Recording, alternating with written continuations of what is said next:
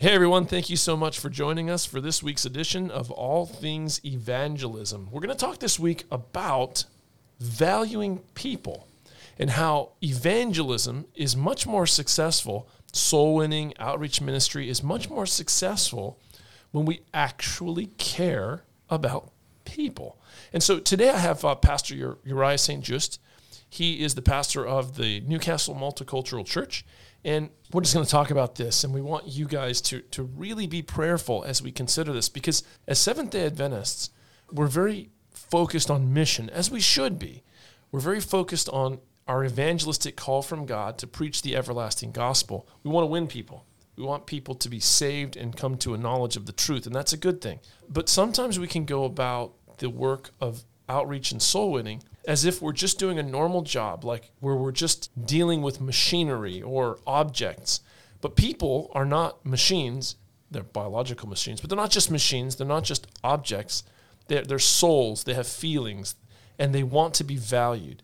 And so I just wanted to get the ball rolling in this conversation by just asking this question. So Uriah, have you ever experienced as a pastor an evangelistic effort or just ministry happening where you thought, I don't really know if we're valuing people? If this is just a job, we're just notching numbers on our belt. Have you ever experienced that? I think, unfortunately, yes. And I just want to say, like, when Matt asked me to speak on this topic, like valuing people, I actually had to do a double take and ask Matt, are you sure I'm the right person? But after some time, I think my memory was jogged, and I think it actually comes out of a conversation we had some time ago, and I was sharing some of my experiences. So definitely, yes. When I first started ministry, when you're an intern, it's the proving ground. You have to prove yourself, and you have to get the numbers in, that kind of a thing, before you can progress through the various stages of ministry. And it's there I learned, Matt, that I was trained in a number of aspects of ministry and evangelism.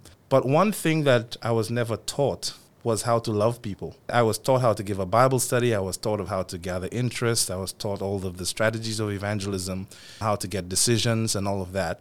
But it never came up in my ministry training. How do you love people? Not even the concept of you have to love people.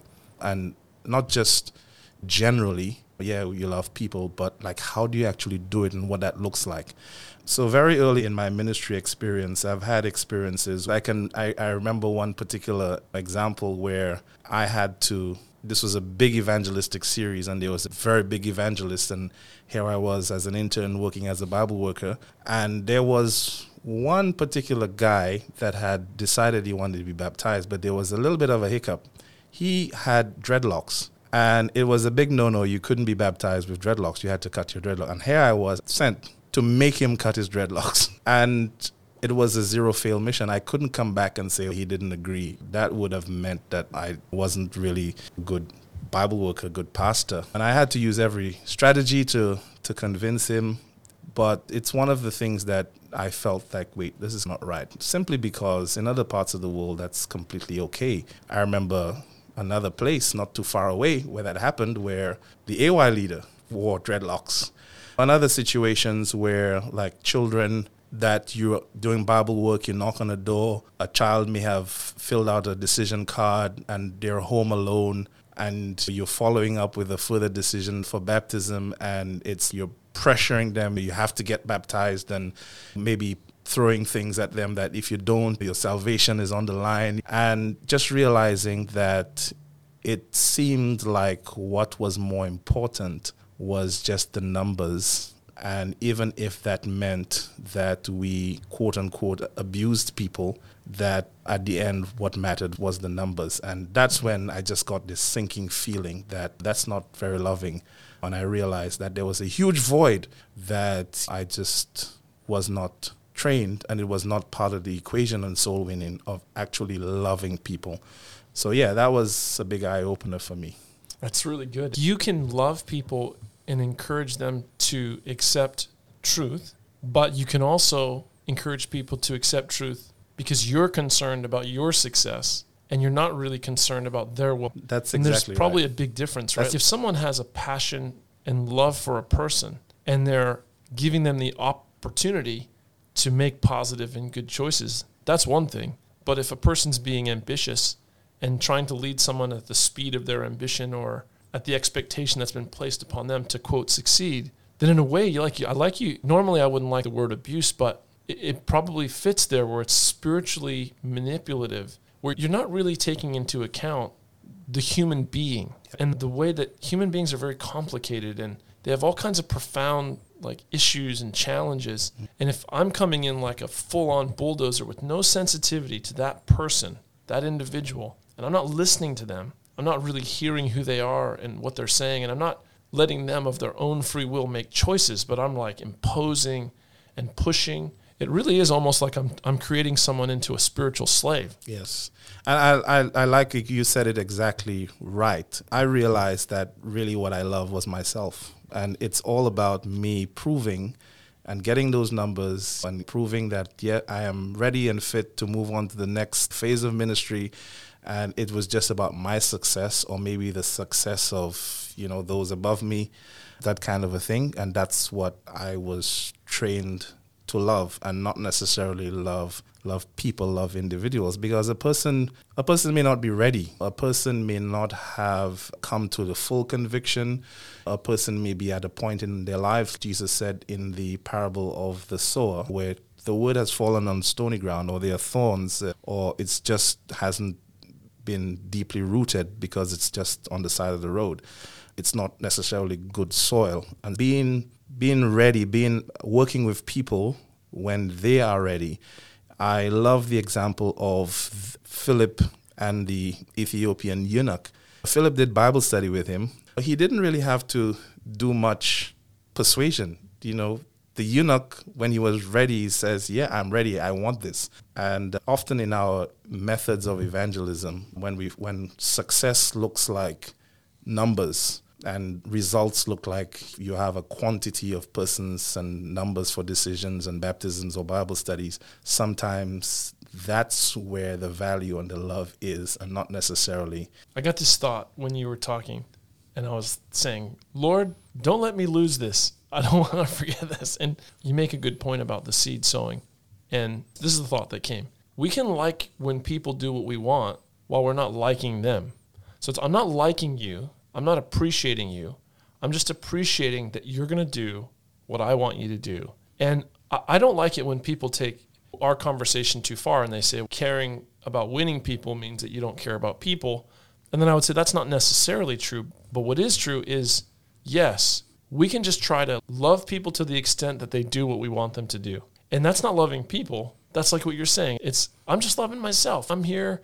I got a job to do. If you say yes to me, and to what I believe to be scriptural teachings, then I love you. You've helped me succeed. Mm-hmm. But you got some Ellen White quotes. Yeah, I think we have to have a basis and a foundation for what we believe and what we're saying. What does loving someone look like? And on what basis do we love someone? Or valuing, because we were using the word love in our topics today is valuing people. And maybe we're saying one of the ways we value them is to love them.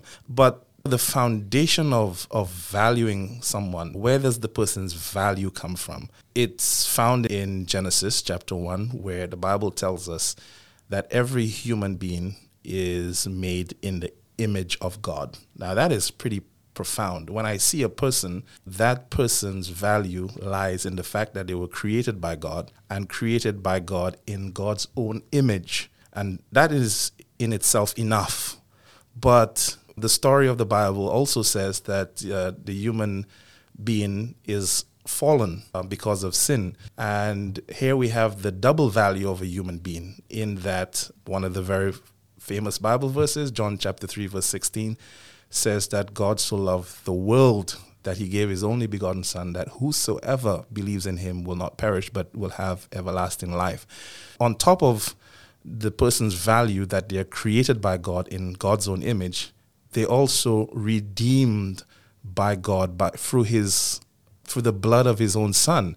Not by perishable things have they been redeemed, but by the blood of Jesus Christ. And we have to start the conversation that people have, every person, no matter how bad they are, no matter what walk of life, what status they are, every person has a tremendous double-barrel value, inherent value in them. And when we see people, we must treat them with such, I almost want to use the word reverence, such respect that we understand that this is a child of God, created by him in his own image and redeemed with his own blood. And so I think that's the beginning of the conversation. And that should then guide what we do and how we do it in terms of leading them to Jesus. I'd like to hear what you think about this, but I was just thinking one reason why it might be hard to value people the way we should, the way that God commands us to, is we might not value ourselves.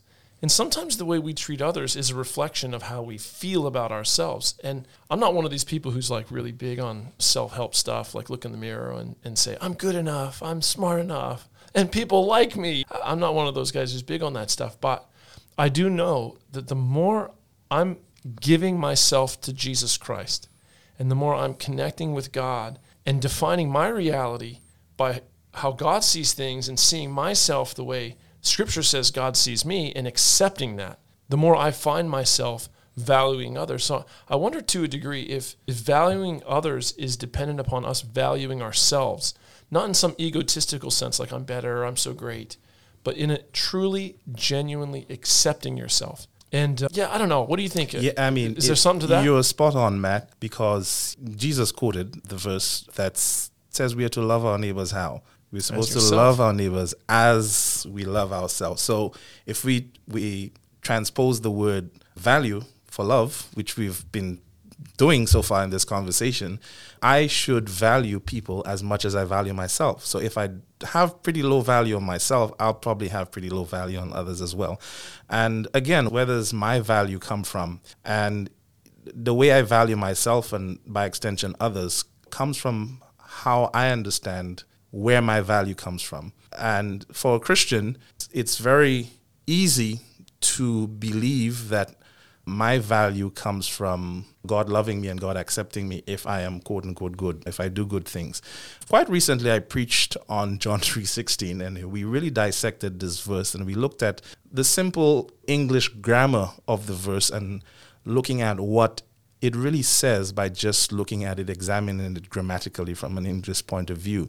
And we understand that God is the subject of that sentence, of that verse in a simple sentence, and his action as the verb is to love. And the nature of that love is unconditional love, which is pretty profound, so that it does not depend, God's love for me and others does not depend on anything good in me or on others, and it's his nature to love. He cannot love me any less, he cannot love any others any less, neither can he love me or others any more based on what we do or don't do. And the object of God's love is the whole entire world, not just good people, not just people who are trying to be good, or people who go to church or people who are Christians, but everyone in the world. And so God loves me infinitely in spite of myself. And when I understand that as a Christian, therefore I can value others in the same way, so that even if I see someone who is a drug addict, someone who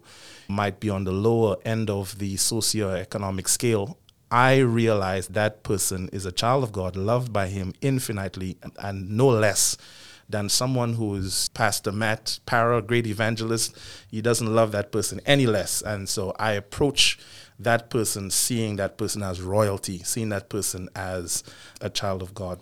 We have prejudices, and our prejudices oftentimes cause us to see people certain ways. And it's interesting because the way that connects to what you're saying is that sometimes we don't value people because we don't see past our prejudice. Mm-hmm. And we don't realize that we come to every interaction with people with prejudices. And I think if we could somehow, some way just see through our prejudices, disabuse ourselves of our prejudices, and see everyone as you're saying, like a child of God, a son of God, a daughter of God, someone worth our time, someone worth our service. And when we interact with them, just take our focus and attention off of ourselves, our perspective, our views, and just say, I'm going to be considerate of this person. I'm going to see this person as of value, and I'm just going to relate to them on that level. I think this way, like with church sometimes, where we're not talking tons about evangelism, but I just notice this in churches sometimes, where it seems that I just went to this one church where we had a training in the afternoon, and everybody was saying that the church was a place that they were afraid to bring their friends to because they weren't sure if anyone was going to be friendly to their friends.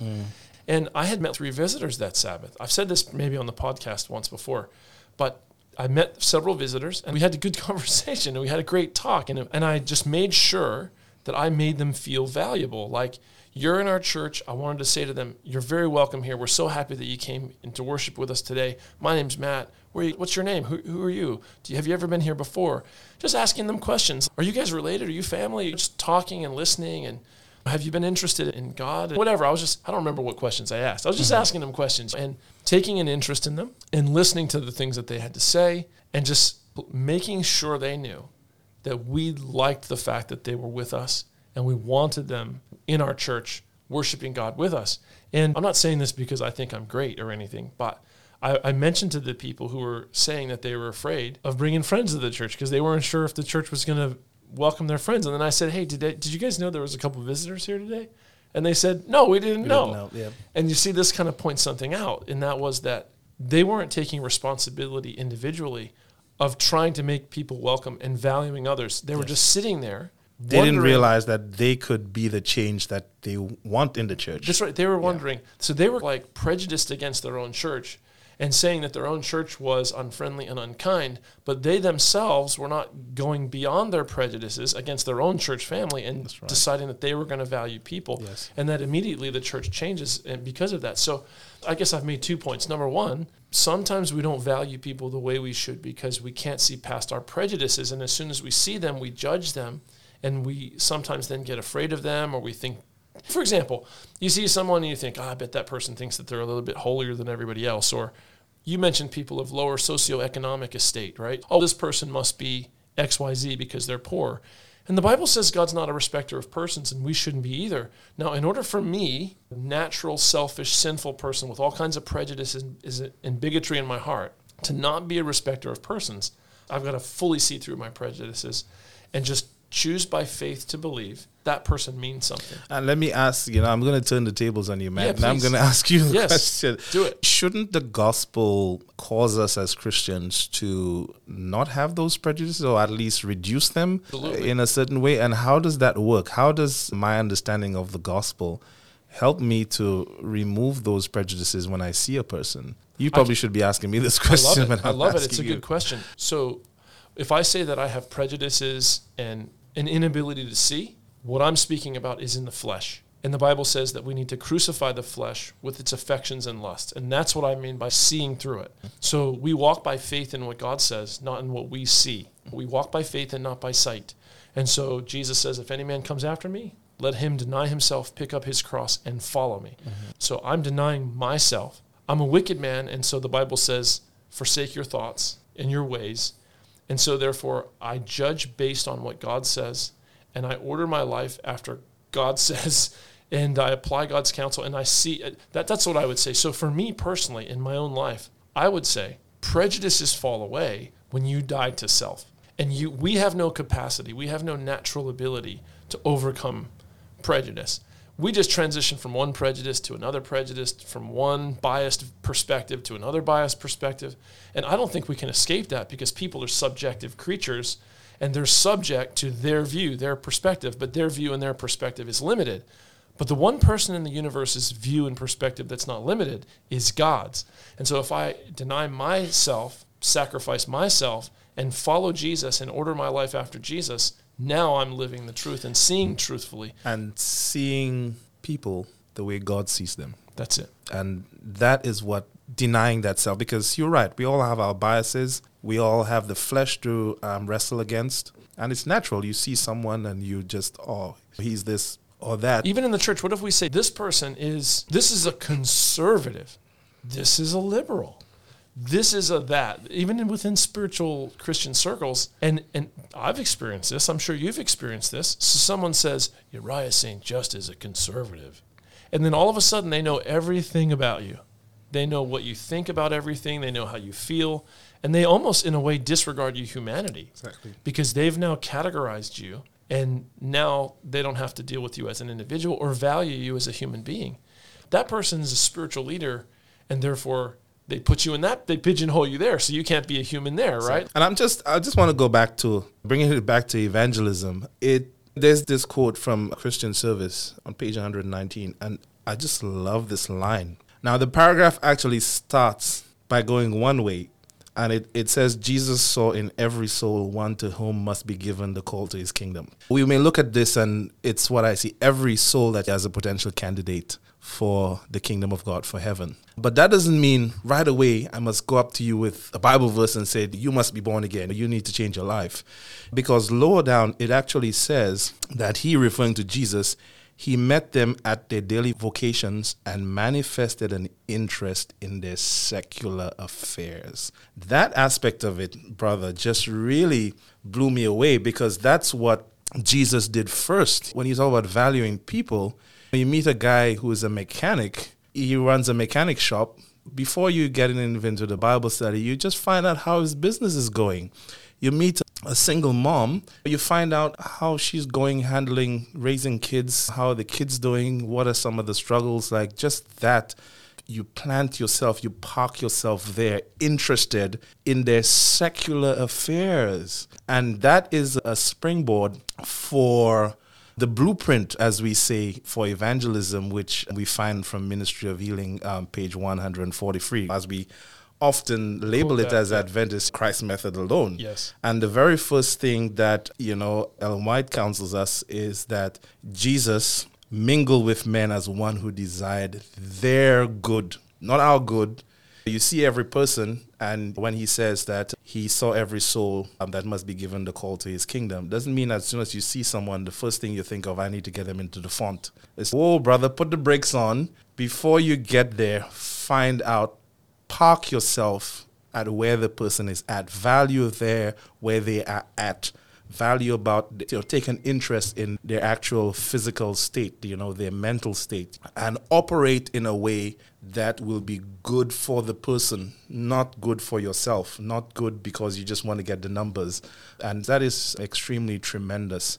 And that is why the church, we sometimes as Seventh-day Adventists, one of the things that we're really good at is needs-based evangelism. When we realize that when we start the conversation from the point of view of what is needed for the person or what is needed for the community, rather than what we think they need, because everyone needs the gospel. Everyone needs to be saved. Everyone needs to give their heart to Jesus and be baptized. But at the moment when you have that first interaction with the individual, they may not see that. They may have other needs, and that's what Jesus did. He planted himself, he parked himself there at what was good for the person. And that's how he slowly, and way at the end it says, then he bid them follow me. So I think that's an important part of the formula of valuing people, taking an interest in where they're at, what's going on in their lives, what are the things that are important to them, why are they hurting, and address those needs first, make them feel important, make them what they are going through as important, rather than putting a tract or steps to Christ in front of them at first, or telling them, hey, the world's coming to an end.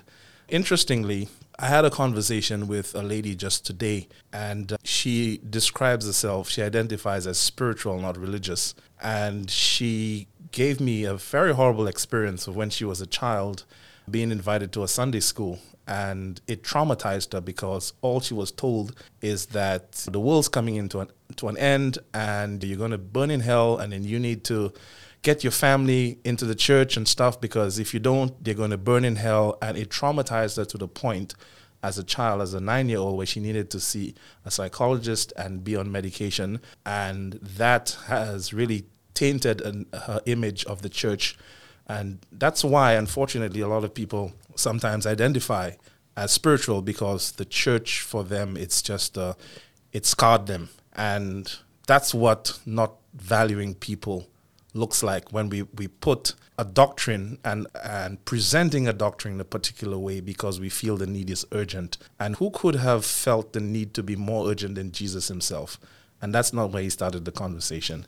And we need to take a page out of Jesus' book. It's a good point that you make. If I am trying to spiritually minister to someone, but I don't know who they are, how they feel, how they see the world, it's very difficult for me to do that appropriately. So it's almost like I need to find the way or the path to delivering the gospel to this individual, but they are an individual. They are a person with a personality, with viewpoints and perspectives and experiences. And the more I get familiar with that, the more capable I am of presenting the gospel to them in a way that's going to make sense to them, that's going to register with them. And I was thinking as you spoke, if I fail to even try to get to know someone as a person, and I'm not interested in this, because really what you've said is be interested in people. Take a genuine interest in them as a person. That's what and valuing they're them. experiencing. That's what valuing them looks right. like. That's right. And if I don't do that, I'm not valuing them, and I'm not valuing them as a human being. I'm treating them as an object. Yes. I want to tell a quick story, and I'll give you the final word because we're coming to an end here. But Sharice and I lived in Detroit, Michigan, and there was a young girl who went to church in our church, and she was a very insecure teenager. And she always did things that would perturb people, and she did it on purpose. She was just, I don't know how to be diplomatic in my speech here, so I'll just say she was someone who was a bit annoying. She just carried herself in a way that was off-putting to a lot of people. And I wasn't terribly interested in getting to know this particular girl. At the time, I spent a lot of time in youth ministry circles, and I was ministering to the kids in the church. I wasn't mean to the girl, or I didn't act standoffishly towards her, but in my heart, I did not really feel like super attracted to this young teenage girl. As a person, I didn't enjoy my time around her. I wasn't feeling, quote, valuing her and taking an interest in her and these kinds of things. And I'm just confessing what was in my heart. My actions, I think I acted quite appropriately towards this girl. And if I ever told her what I'm saying now, she'd be like, really? That's how you felt? I'm pretty confident. Let's hope she doesn't hear this. But she won't know who she is, because there's lots of girls in Detroit who, they're in our church. Yeah. Sharice, though, for some reason, she just really just loved this kid. And she would always come home and tell me, this girl's got so much potential, and she's so smart like this, and I had this interaction with her, and this is what I saw in her. And she would just really sell the girl. And I always I think highly of Sharice. I think she is a good judge of character. I think she really, I don't know how to say this, but I love my wife, and I think she's smart. She's intelligent, and what she likes, I end up liking. So I found myself, because of my interactions with Sharice and Sharice's perspective about this girl, changing my perspective. So it was almost like the more I allowed myself to focus on how Sharice felt about this girl, the better I felt about this girl myself. And I see in this like an analogy, right? Like God sees people, as we were saying before, a certain way. And the more we're interacting with God, the more that's gonna catch. We're gonna catch that disposition. Contagious. It's going to be contagious. We're gonna catch that disposition. Yeah. It's gonna. And I think that to me is a really interesting object lesson, because I legitimately could say that girl no longer annoyed me. I saw what my wife saw, because I was interacting with my wife, and my wife was sharing with me how she felt about the girl. The more we interact with God's word, Yes. the more we see how God values humanity. And if we value God, then we'll value what he values. Yes. People. And that's what the whole Bible story is about. Yes. It's the lesson of the Bible is how much God values people, how much God loves us. And that's the story of the gospel. And when we understand it fully to ourselves and apply it to ourselves, we begin to change the way we see ourselves. We understand fully how much God values us. And then, like you said, it will change how we see others. I just want to share another aspect quickly, just how I believe we can value people in evangelism. What happens to the people on our list that stopped coming to the meetings or probably did not sign up for baptism? If we really value them, what do? We just drop them, we forget them. Or even those who get baptized. A lot of the times, the challenge with us in ministry is we focus a lot of attention on someone when they are interested, when they're doing the studies, when they're interested in Bible study. But as soon as that is finished and they're baptized, we can drop them like a hot potato to move on to the next set of people. And it can really happen. I remember a lady literally not knowing, not understanding. And when I visited her, she was like, she had been baptized, I think, the year before.